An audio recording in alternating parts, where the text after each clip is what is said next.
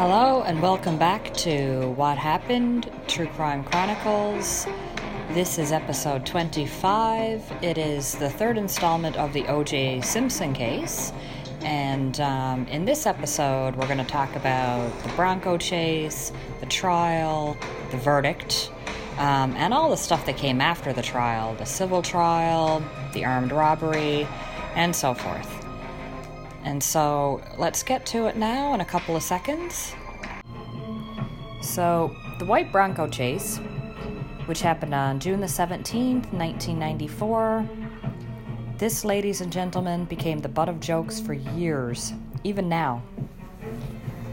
So at about 6:45 p.m. on June the 17th, 1994, the police finally locate the white bronco driving down a Los Angeles interstate. This is the white bronco, now remember from last episode, that belongs to AC. That's OJ's best friend. He also has a white bronco. The two of them are, fugitives from the law at this point and off on this chase, okay? So, like I said, at about 6:45 p.m., the police finally locate this bronco and they start following, and the chase is now underway.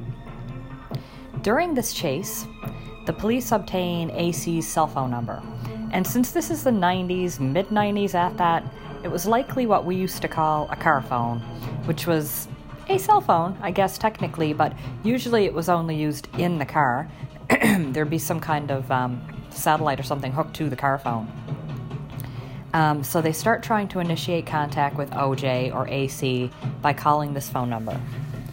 During the chase, they end up talking to AC, who tells them that OJ is in the back seat with a gun and threatening to kill himself.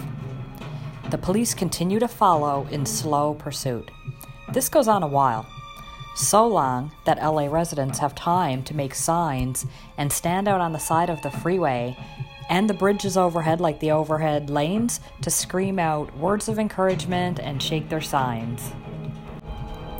Yep, you heard me. They were cheering on OJ.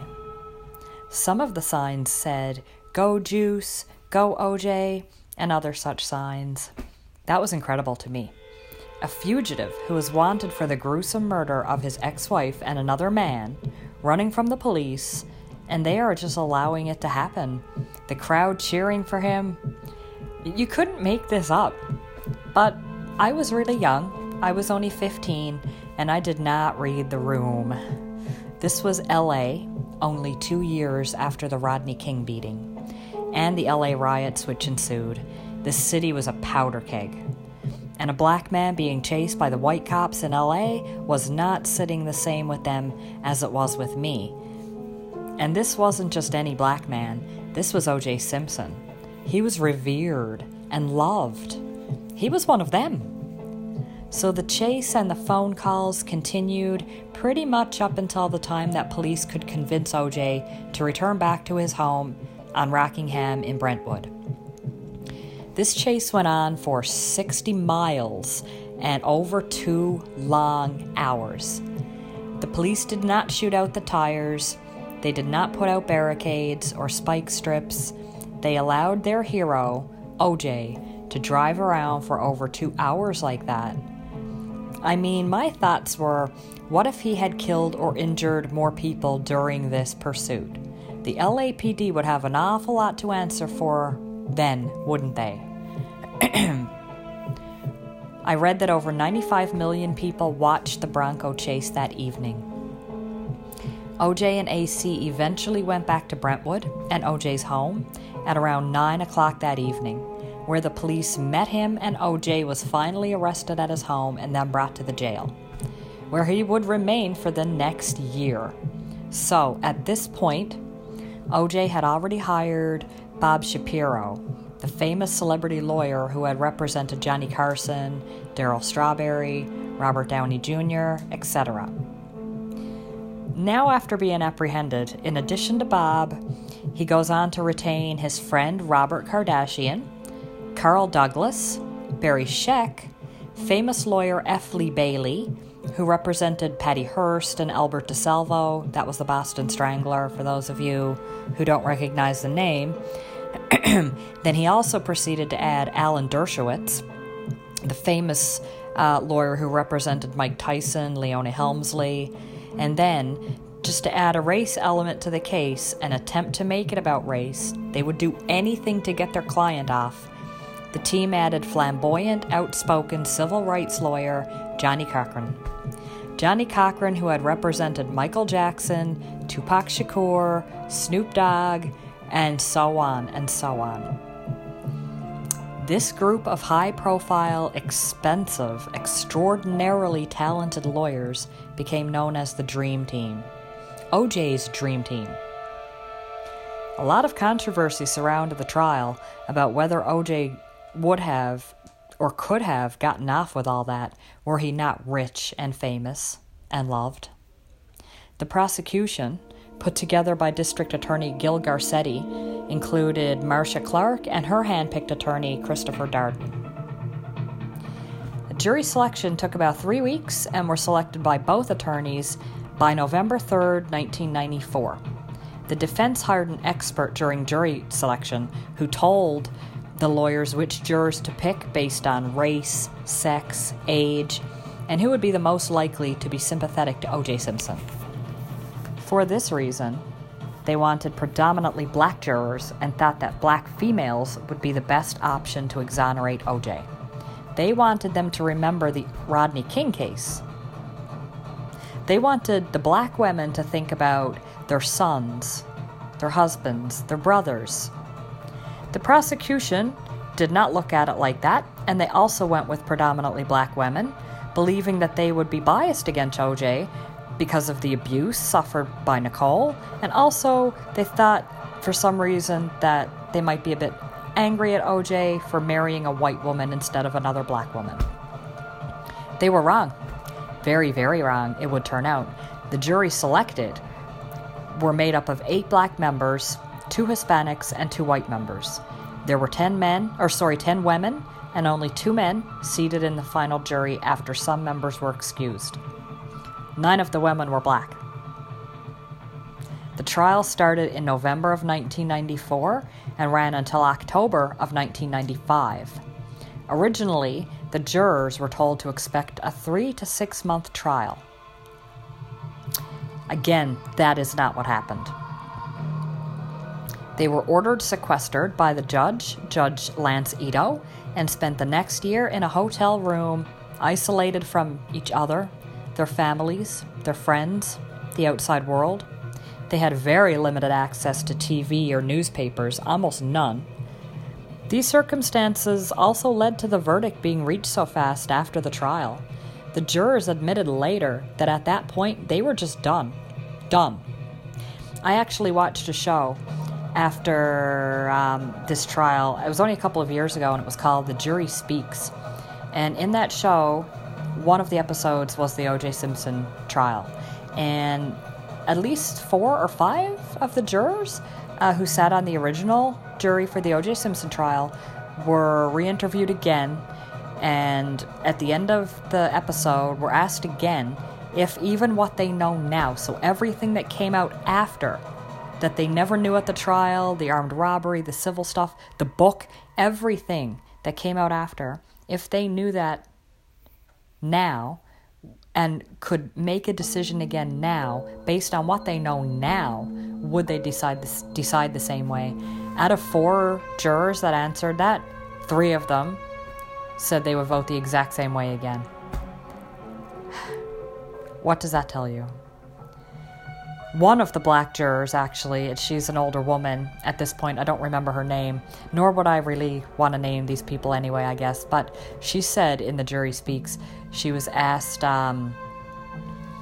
if race had any part of it, and she said something to the effect of, and this is not a quote, but something to the effect of, she had no intention of convicting any black man after what happened to Rodney King. And I was just dumbfounded that she'd admit that even, 20 years later, or ever, and that did play into her decision as a juror. Anyway, back to this. The trial featured a host of interesting witnesses and shocking evidence. As it went on, it became pretty clear that the DA had an enormous amount of evidence tying OJ to the crime. And we're not talking circumstantial evidence, we're talking hardcore physical evidence. Opening statements began on January 1995, and the trial, as I stated earlier, was completely televised. Nicole's friends and family testified about the abuse, OJ's temper and jealousy. All of the DNA evidence was presented. They found a mixture of DNA on the glove found at Bundy belonging to OJ, Nicole, and Ron Goldman. DNA found at the house on Rockingham had a mixture of all three DNA. The blood on the white Bronco door was OJ's. There were socks found upstairs in OJ's house on the floor in his bedroom. They also contained a mixture of DNA from Nicole, Ron, and OJ. The timeline of events was presented, showing how OJ easily could have committed the crime and still made his flight to Chicago. Witnesses, such as Cato Kalin, who lived in the guest house in the back, testified. He told of how he was home and the house shook with the terrible bang that night. He told of him and OJ going to McDonald's. He told everything he knew. When the prosecution admitted the gloves into evidence, they had a decision to make. They had to decide whether or not to put the officer who found the gloves on the stand to testify. The reason this was a question is because the defense was attempting to paint this case as a racially motivated arrest that a racist white LAPD only focused on OJ because of his color and ignored other evidence. The officer who found the glove was named Mark Furman. That's a name that anyone who's familiar with this case will recognize immediately. He had a reputation for being a racist, but at that point, there was no actual evidence of that. The prosecution put Mark Furman on the stand.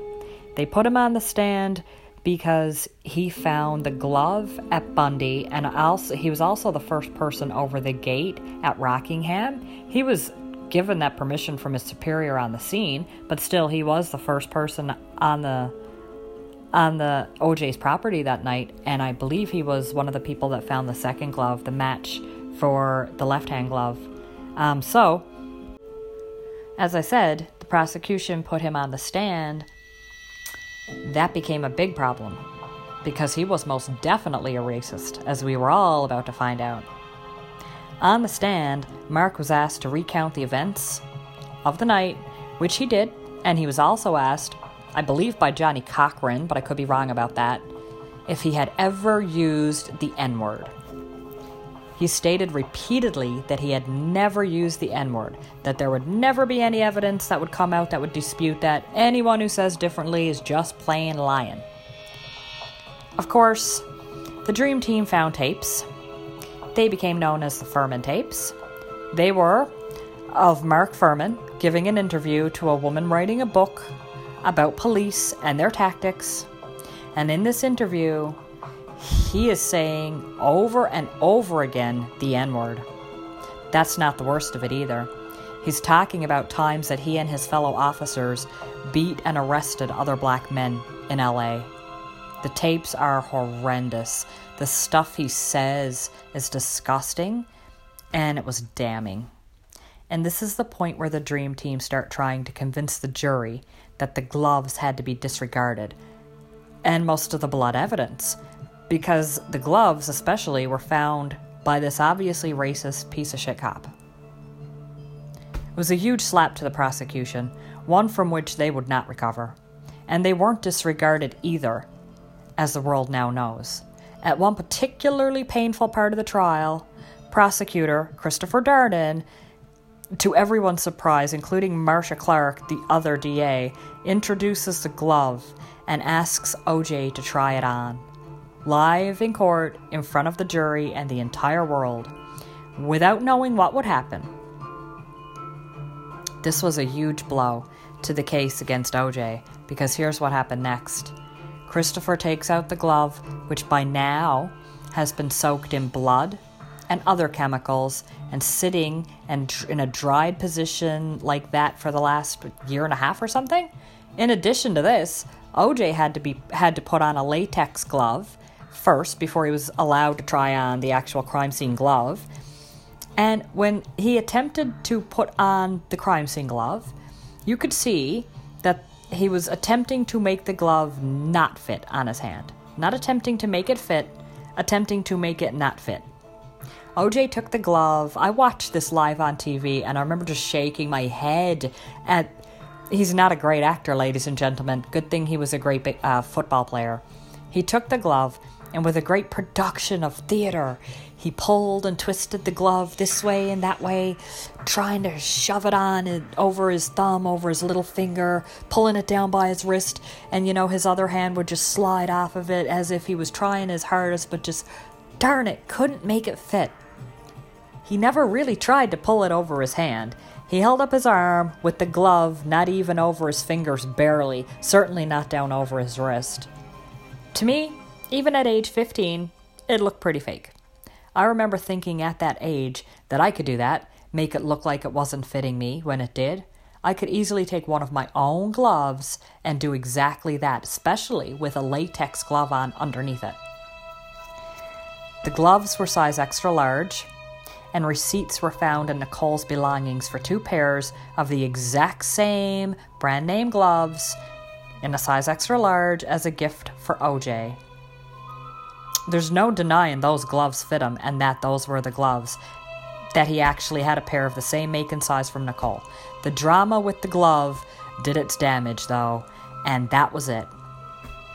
It worked so well that Johnny Cochran used it in his closing statement, saying of the glove, with the now famous quote, "If it does not fit, you must acquit." All of the abuse came out in the trial. The 911 tapes, the photos that Nicole had been hiding, the secret will, everything. The gloves were found to microscopically match each other. Hair found in the knit cap found at the scene matched OJ's. Dark blue fibers were found at the crime scene, matching a shirt OJ was wearing earlier that day. They were found on Nicole and Ron Goldman. Hair consistent with Ron Goldman was found on Nicole and vice versa.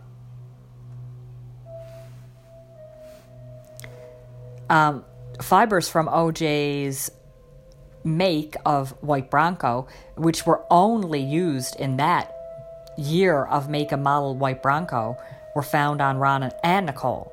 Hairs from Nicole's Akita dog, Kato, remember the dog? They were found on one of the gloves. And there were shoe prints which were matched to the same size as OJ's, size 12, to a shoe type called a Bruno Mali. Now, during the trial, OJ claimed he had never owned those ugly-ass shoes. That's a quote directly from him, ugly-ass shoes. During the civil trial, brought by the Goldmans later on, they produced a picture of OJ in those exact same ugly-ass Bruno Mali shoes, introduced into evidence, but during the criminal trial, that picture hadn't been found yet. Still, it was the size OJ wore, and there were witnesses that testified that he had shoes like that.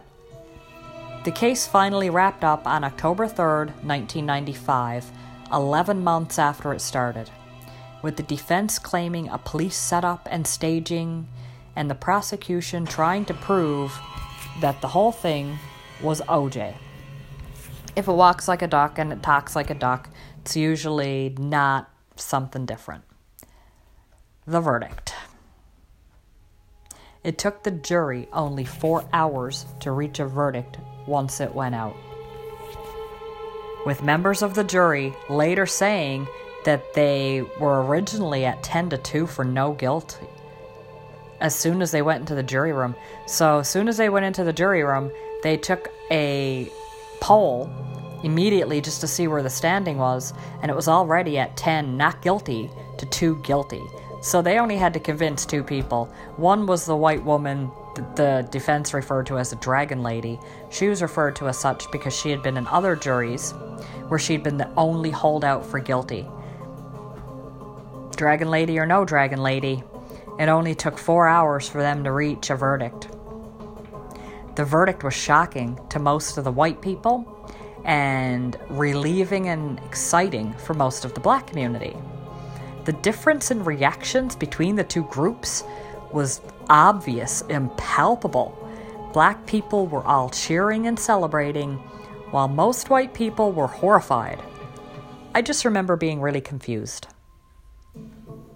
With all of that evidence, all of it, They returned a verdict of not guilty. This is the case I always refer to when new cases arise and I watch a verdict come back from a jury, even if I think it's sure. I always think of the OJ case and how we were so sure and what they did. You never know what a jury will do. Never. And also that reminds me of another case in which I did a podcast, the Casey Anthony case. Perfect example of another case with so much physical evidence it could fill a room and still shocking verdict. One of the things I remember the most about the verdict after it came down was the TV cameras panned to the Goldman family. I remember Kim Goldman, Ron's sister. She became visibly upset in court at the verdict. It was really hard to watch. The Goldmans never stopped. They used their pain and grief as a motivator. After the criminal trial, they sued OJ for the wrongful death of Ron Goldman, and that was a case that had a judge instead of a jury, less preponderance of evidence, and it wasn't decided by emotion, but facts and evidence. The Goldmans won the civil case, and OJ was found liable for the deaths of Ron and Nicole. They were awarded $33 million, most of which they have never seen to this day. After the civil trial, OJ did everything he could to hide his assets from the Goldmans, who were aggressively pursuing it. Ron's father, Fred Goldman, I've seen many documentaries about, the OJ case, and I've seen Fred Goldman talk many times. He has stated over and over again that he will never stop chasing OJ and tried to make him pay for the rest of his life. It will be his life's goal to never allow OJ any peace ever again. That's a promise he so far has kept. After the trials, the civil verdict, OJ was broke. He had his pension and other money coming in, but it wasn't what he had been used to, and so he found a way to make more money. And what happens next now in this podcast, for people who don't know, is just going to be absolutely shocking. What he decides to do next is sickening. OJ and a ghostwriter write a book loosely about OJ's life with Nicole, but really is about the murder. He calls it If I Did It, and writes an entire chapter about the murder entitled The Night in Question. I own this book and have read it a couple of times. The proceeds of the book go to the Goldmans. So when I bought the book, I had no problem handing out my money to the Goldmans. I would never have paid money for a book that OJ wrote if OJ was going to benefit at all from that. I would implore you to go buy the book. The entire book is just a load of trash, honestly, from the front title to the back end, at the very last sentence at the end. He spends the entire book basically bad-mouthing and trashing Nicole. The entire book. Until the chapter, The Night in Question, which is all about the murder. In that chapter, OJ basically admits to doing it, although he doesn't say he remembers the murder. He kind of says he blacked out during the actual murder, but that he was there and he had the knife and he woke up with the knife and he had just killed Nicole and Ron Goldman was dead. He also states that a friend of his came to his house, told him some rumor about Nicole, and he got so mad that him and this friend went to Nicole's, and him and this friend killed Nicole and Ron and then took off. Now, boys and girls, just so y'all know, after watching the entire trial and umpteen million documentaries since then about this case, there has not been one shred of evidence that ties anybody else to the scene at Bundy. Nobody. Like, there isn't footprints in a different shoe, there's no other blood, there's no other fibers, hairs, DNA, nothing. There's absolutely nothing that says anybody other than Ron and Nicole and the perpetrator, who's OJ, was at that scene.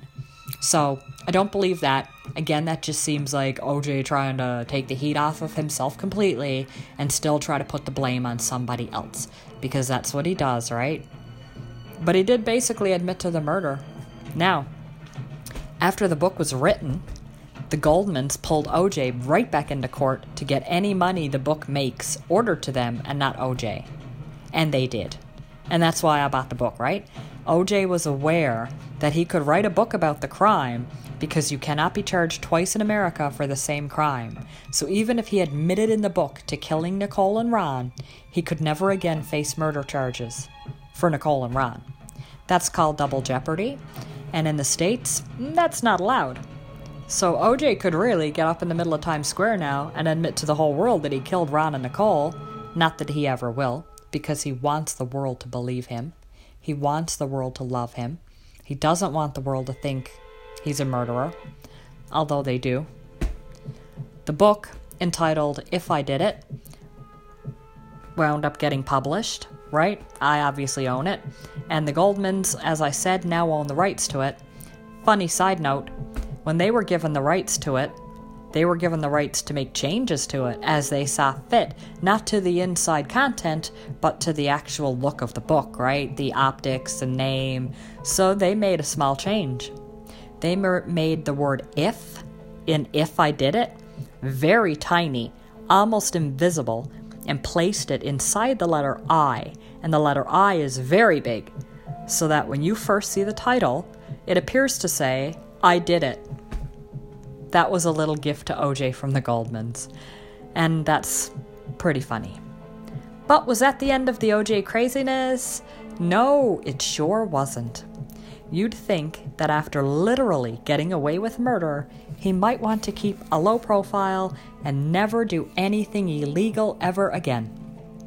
But not OJ. In September of 2007, OJ Simpson and a group of his thug friends formed a plot to take back some of OJ's memorabilia that he had lost during his years of being sued and paying legal fees and whatnot. Because during all that, he did wind up, I say going broke, it would still be rich for me, but for OJ, it was going broke. He did lose his home and had to sell a lot of his stuff. There was an auction. And this is where he lost a lot of his memorabilia, by the way, at this auction. Anyway, OJ planned out, get this, an armed robbery with his friends. And with guns and threats of violence, they enticed Bruce Fromong to a hotel room. This was a guy who owned a bunch of OJ's memorabilia, allegedly. That's what OJ had been told anyway. And they held him in this hotel room at gunpoint and stole a bunch of his property, including sports memorabilia that did not ever belong to OJ, other people's stuff. 3 days later, OJ was arrested for the armed robbery and charged with kidnapping with use of a deadly weapon, conspiracy to commit robbery, and burglary while in possession of a deadly weapon. OJ's crimes were all finally coming home to roost. On October 13th, 2008, exactly 13 years to the day after he was acquitted for the double murders, OJ Simpson was found guilty on all 12 charges brought against him. That couldn't have been by accident, that date, right? The judge picked that date, you know it. And I've seen that before in other cases as well. And the judge threw the book at him. At this point, he's a defendant with no criminal record, yet he was sentenced to the absolute maximum of 33 years in prison, with an eligibility for parole after 9 years. That was the law. He served 9 years and was released for good behavior on July 20th, 2017, ladies and gentlemen, and where he was freed then, and he remains free today. OJ Simpson, free today. I do remember hearing on the news that he was about to be freed. One of my friends pulled me aside and said, it just came up on the news that OJ Simpson's being released. And even though I was shocked, he did serve the amount of time that he was put in jail and had to serve. And even though I knew that time must be getting close, I do not want OJ Simpson walking around a free person. I don't think the world is a safe place with OJ Simpson walking around a free man, even though today he's something like 76 years old. Anyway, no matter how old he lives to be, unless they die first, he'll never be free of Fred and Kim Goldman. Or of the most of the world believing that he did kill 2 people and got away with it. Well, guys, that's the crux of the story of the case of OJ Simpson. Even though I'm sure I left out a lot, even in 3 episodes, I could probably make 3 more full episodes with the information contained within this case, but I guess, there's only so much we can beat this horse. So that's it. That's the story of the case of OJ Simpson. Or, more aptly put, the case of Nicole Brown Simpson and Ronald Goldman. Thank you so much for joining me on this episode of What Happened. This is True Crime Chronicles, and we will catch you next crime.